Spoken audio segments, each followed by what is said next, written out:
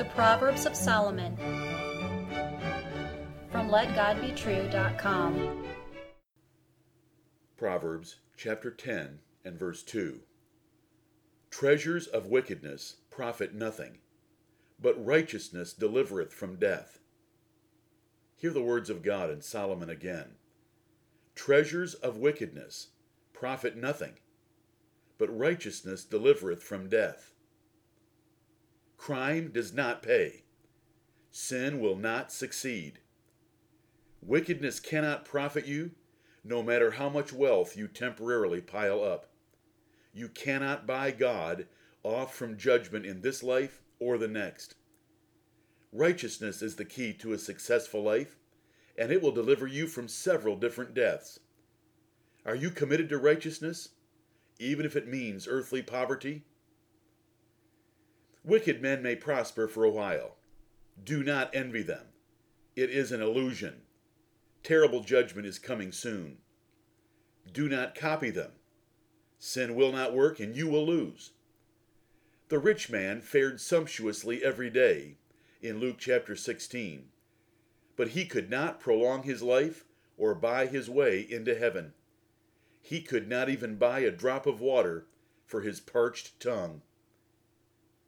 Ahab and Jezebel murdered Naboth to steal his vineyard, but the wine it produced could not cheer the heart of a holy God or comfort the sinners he condemned. Vengeance is mine, saith the Lord. This wicked couple appeared to be gaining in real property by their wicked conspiracy against Naboth, but a chance arrow killed Ahab, and dogs licked his blood from his chariot, and dogs ate his wife Jezebel as well. If you get ahead by wickedness, it is only for a moment. Judas's pleasure at 30 pieces of silver did not last long at all, as his scattered bowels have testified for 2 millennia.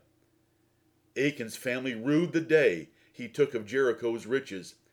Gehazi could not trade his theft for the cure of leprosy. Ananias and Sapphira held back some money by deceit, but they did not take any of it with them. The king of Assyria, whom God sovereignly used to punish Israel, heaped up treasures of wickedness by his greedy, conquering heart.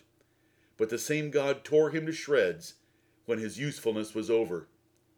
The harlot church of Babylon, Roman Catholicism and her Protestant daughters, has taken treasures by wickedness, but the Lord Jesus Christ is coming soon to grind her to powder, as you can read in the first 6 verses of Revelation 17. Crime does not pay. Sin will not succeed. Solomon taught elsewhere in Proverbs, the getting of treasures by a lying tongue is a vanity, tossed to and fro of them that seek death. The robbery of the wicked shall destroy them, because they refuse to do judgment. Jeremiah wrote in Jeremiah 17:11, As the partridge sitteth on eggs, and hatcheth them not, so he that getteth riches, and not by right, shall leave them in the midst of his days, and at his end shall be a fool. On the other hand, Solomon could write, But righteousness delivereth from death. The righteousness of Jesus Christ will deliver his elect from the second death, that is, an eternity in the lake of fire, by their names being found in the book of life.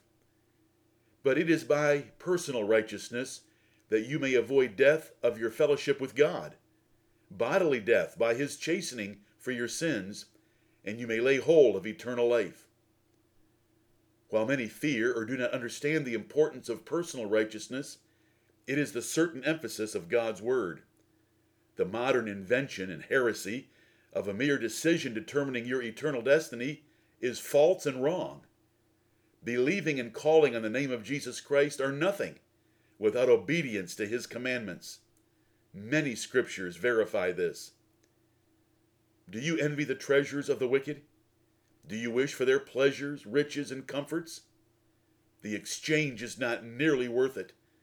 Solomon judged, Better is a little with righteousness than great revenues without right. And Jesus confirmed it by teaching, For what is a man profited, if he shall gain the whole world, and lose his own soul? Or what shall a man give in exchange for his soul? Amen.